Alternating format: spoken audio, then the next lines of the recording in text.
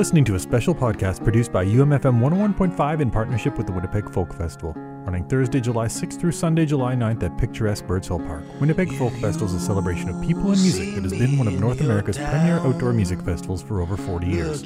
I'm Michael Elves, host of Thank God It's Free Range, and this episode spotlights Buffalo Nichols. Milwaukee, Wisconsin blues artist Buffalo Nichols is set to release his sophomore record, The Fatalist, on Fat Possum Records this fall. Buffalo Nichols will be performing on Friday, July 7th at 1:30 p.m. at Little Stage in the Forest. For the full lineup, a complete list of set times, to purchase tickets, and for more information on the Winnipeg Folk Festival, visit winnipegfolkfestival.ca.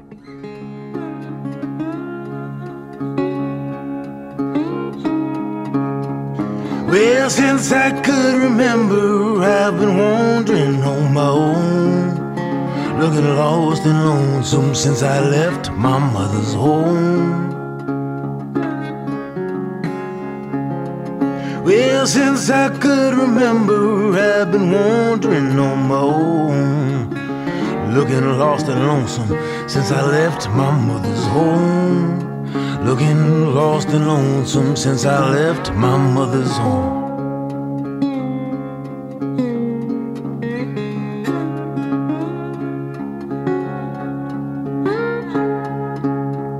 You may say I got no friends, but who can you really put your faith in the end?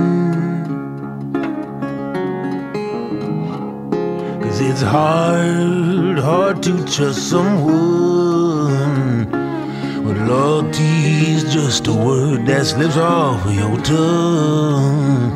Loyalty is just a word and it slips off of your tongue.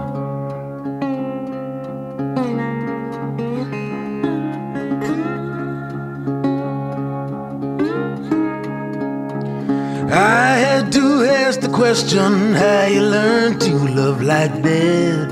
She tried to answer as she pulled the knife out of her back. And when I asked the question, how you learn to love again, you're gonna suffer anyway, but it's better with a friend. You're gonna suffer anyway, ain't it better with a friend?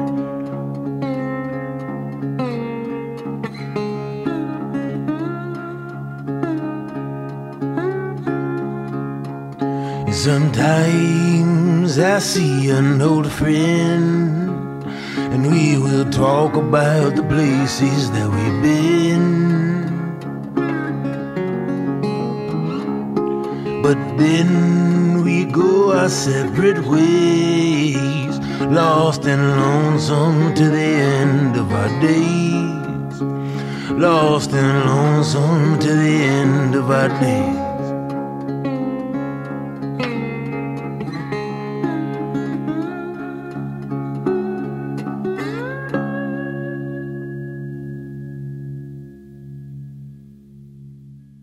All right, well, performing under the name Buffalo Nichols, Carl Nichols is coming to the Winnipeg Folk Festival, bringing you a little preview of his album, The Fatalist, which is out later this fall, and he joins us on the show. Welcome, Carl. Hello, thanks for having me. I'm happy to have you on and excited to have you up at Winnipeg Folk Festival. Now, you're from Milwaukee. Have you ever come up to Winnipeg prior? I know some folks make the journey, but... No, I haven't. I've definitely been aware that it's not too far, but it'll be my first time. Sure enough. Now, I'm very curious. I heard an interview you did out of Tucson where you talked about, what got you into guitar, and it was Limp Bizkit.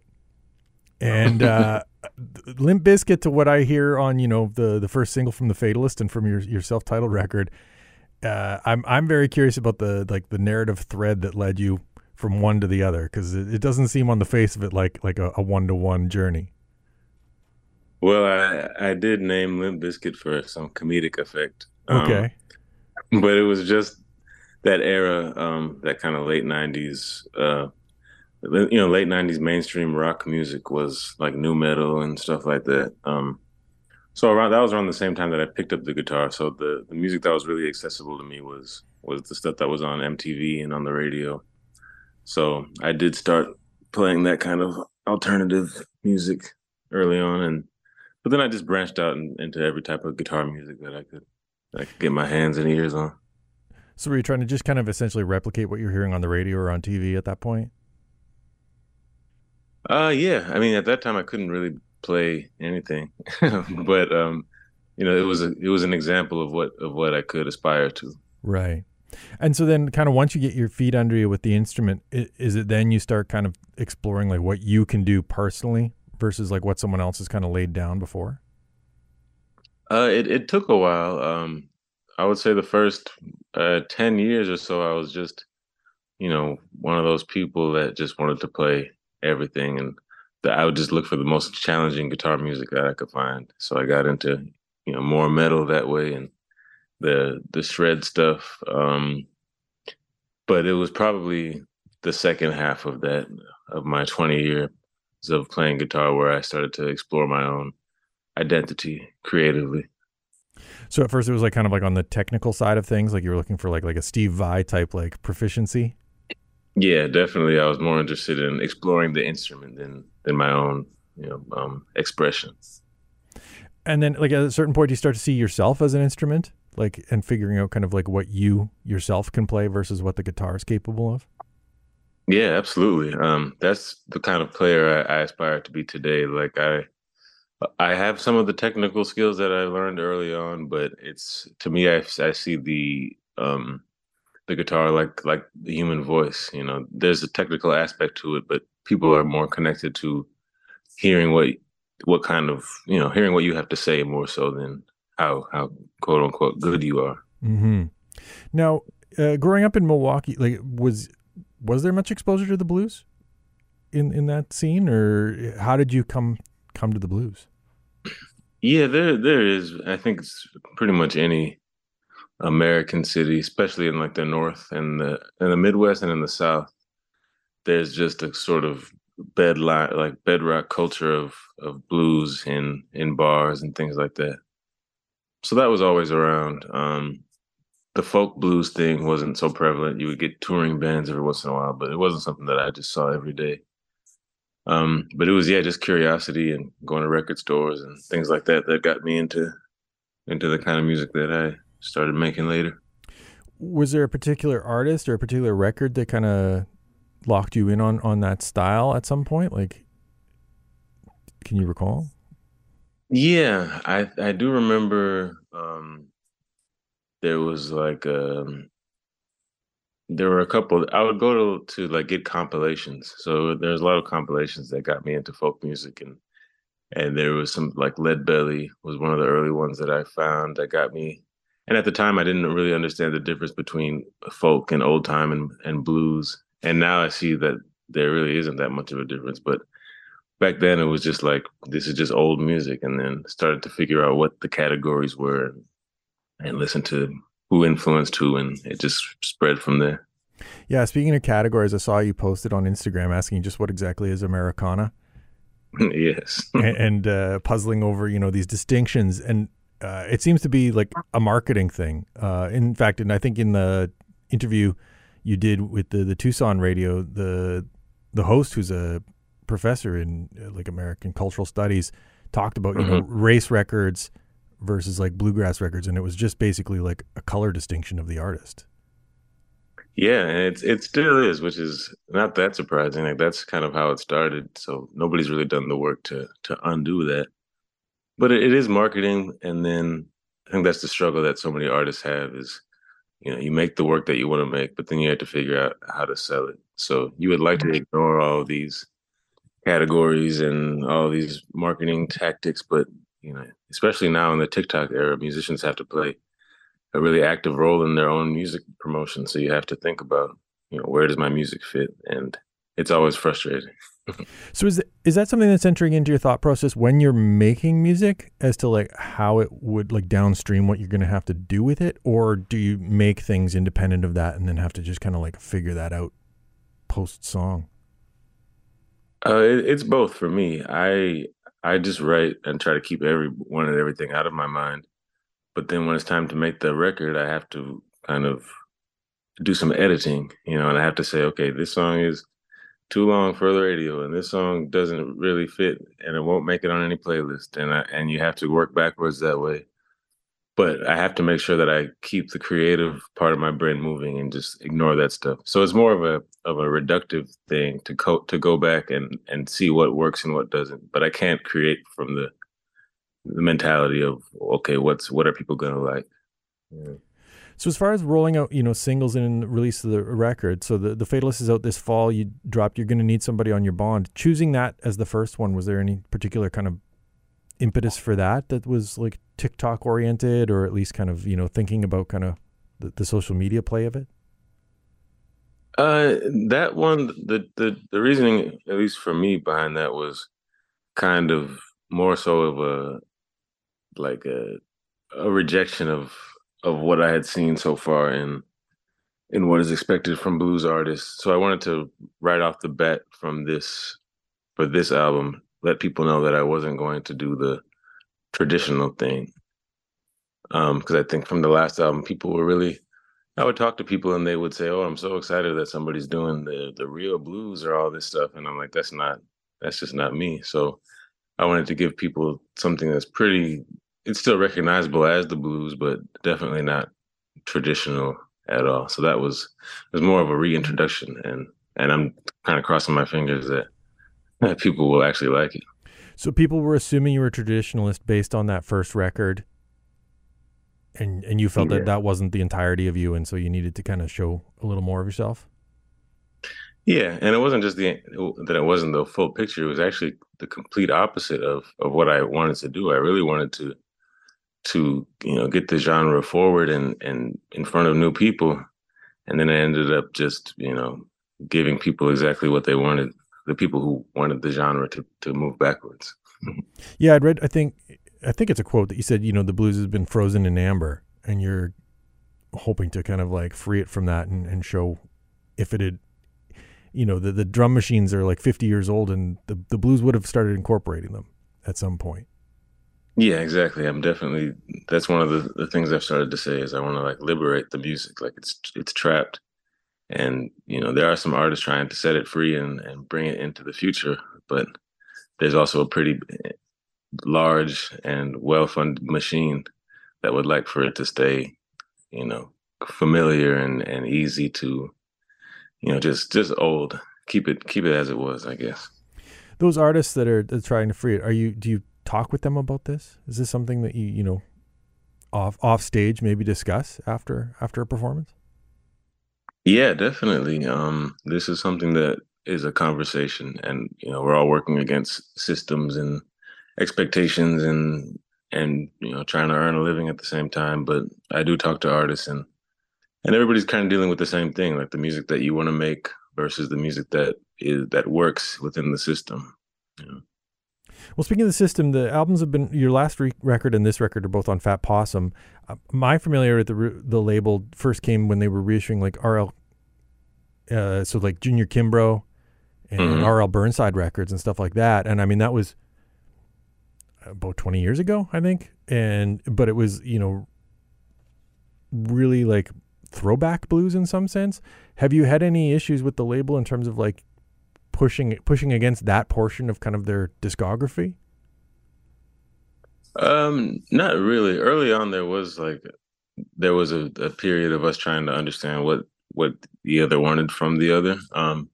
But at this point, we've gotten to know each other, and there's definitely like we're kind of on the same page, like wanting to work within the blues, but still trying to expand what the blues can mean. And I think that's what I'm trying to do, and that's what they've done in the past because they did the real kind of almost like field recording kind of re-releases and all these things, but then they had the artists doing more contemporary music as well, which was still to this day is a pretty unique thing that we haven't seen people attempt in earnest. For So sure.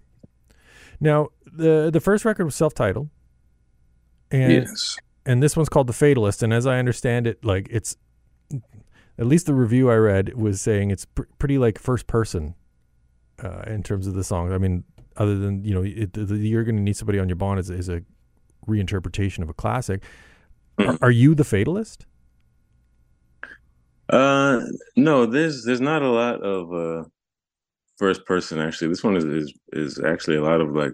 Okay, so the review I read maybe was a little misinterpreted. Well, it's first person in the sense of like I would like it to seem as if the whole album is being told from one perspective, but it's not necessarily like me or autobiographical. Um, but I, it's not so much saying that I am the fatalist, but I think the characters and the stories in the song are just people trying to understand, if their life has already been decided or if they can control it in some way. Is that something you wrestle with yourself, or is that something you're thinking about society wide?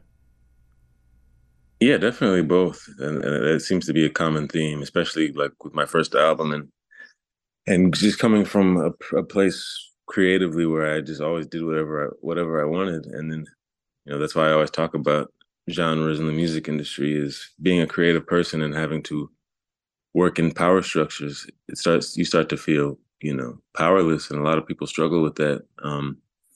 And then I started thinking more like this isn't just a music industry thing. This is it's a life thing. You're up against things that you feel you can't control, and then some people resign to it, and some people try to fight. But you're still always wondering like, has this already been decided, or can I do anything about it? So do you write through your thoughts and questions, or you try to like answer those things for yourself before you start writing? Yeah, I don't really I usually let the song, in terms of music, I let the song kind of decide the answers or the ending. I don't always know where the song is going to go. Usually I don't. And then just the melodies and the words start coming out and it starts to go in a certain direction. And the title for the album came after the songs were done. And I kind of looked at everything and I was like, okay, there seems to be a theme here. So it was only after, in hindsight, that you kind of saw a theme to the album. You weren't trying to craft an album with that theme ahead of time. Yeah, and I've tried in the past to kind of do concept albums and start with the title, and then like I said, whenever I write songs, they kind of take on a life of their own. So it works out better for me to have everything like a puzzle and then put it together and see what it is. Well, speaking of things being like a puzzle and then like putting it together, the Charlie Patton samples that are on the record, when did the idea for that come? And like in terms of like piecing together and incorporating past work into contemporary work, what was the like mindset or thought process behind that? Well, it came from another side of my musical career. Almost as long as I've been playing guitar, I've been doing like hip hop things and like turntables and samplers and drum machines, and I always kept them separate. But then this time I tried.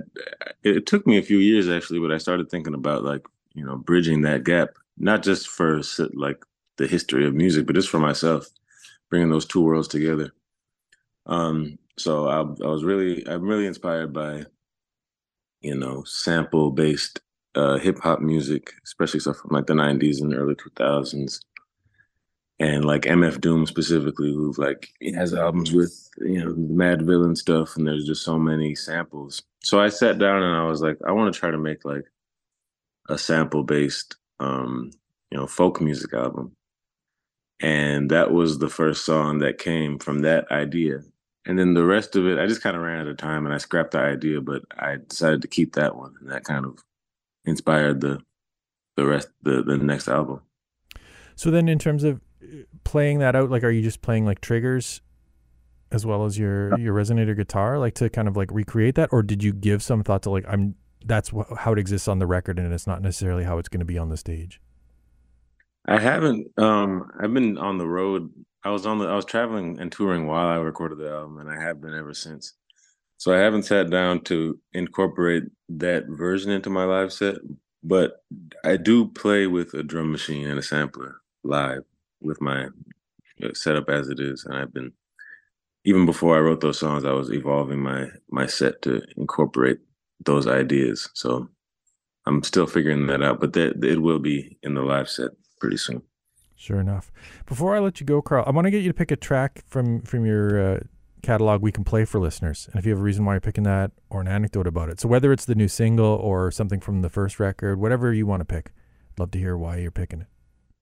Yeah, let's go with the new single. And yeah, like I said, especially for anybody who's gonna come see me in the next year or two, I think it's a pretty good example of what I have to come, and also a nice reminder that, you know, the blues is, even as a musical form, is still relevant. It still holds up. So we don't need to quite move on from it. It still has something to say. Perfect. Well, we'll give that one a listen and remind folks that you can catch Buffalo Nichols at the Winnipeg Folk Festival very shortly. Looking forward to having you up here, Carl. Yeah, thank you so much. Thanks for taking some time today. All right.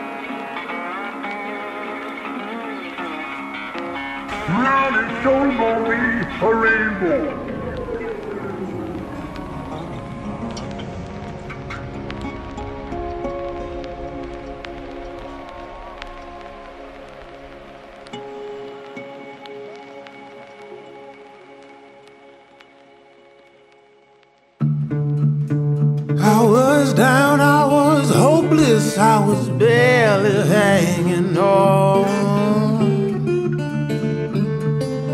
I was singing the blues, living life like a country song. Then I took a long look in the mirror, took another drink and I was gone. And I emptied my wallet and bought some cigarettes.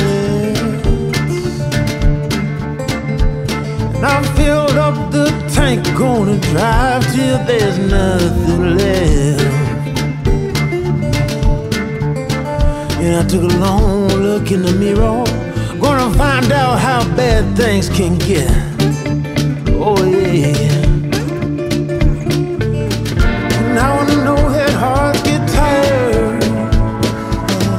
Sometimes love is a game we lose.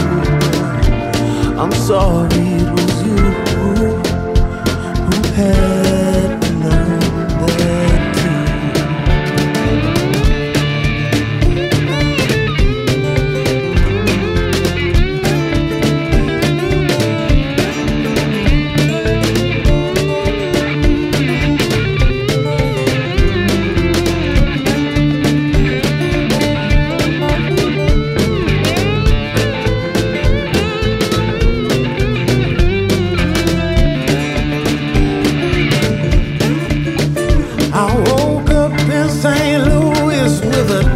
Messages unread. Oh no,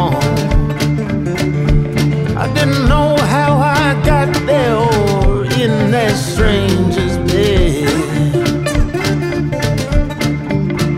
So I took a long look in the mirror. My eyes had turned to devil red. I'm Michael Elds, and you've been listening to a special podcast spotlighting Buffalo Nichols, who'll be performing on Friday, July 7th at 1:30 p.m. at Little Stage in the Forest at the Winnipeg Folk Festival. To hear more featured artists, visit umfm.com, and be sure to visit winnipegfolkfestival.ca to get tickets to this great event running July 6th through 9th at Birds Hill Park. Had to learn that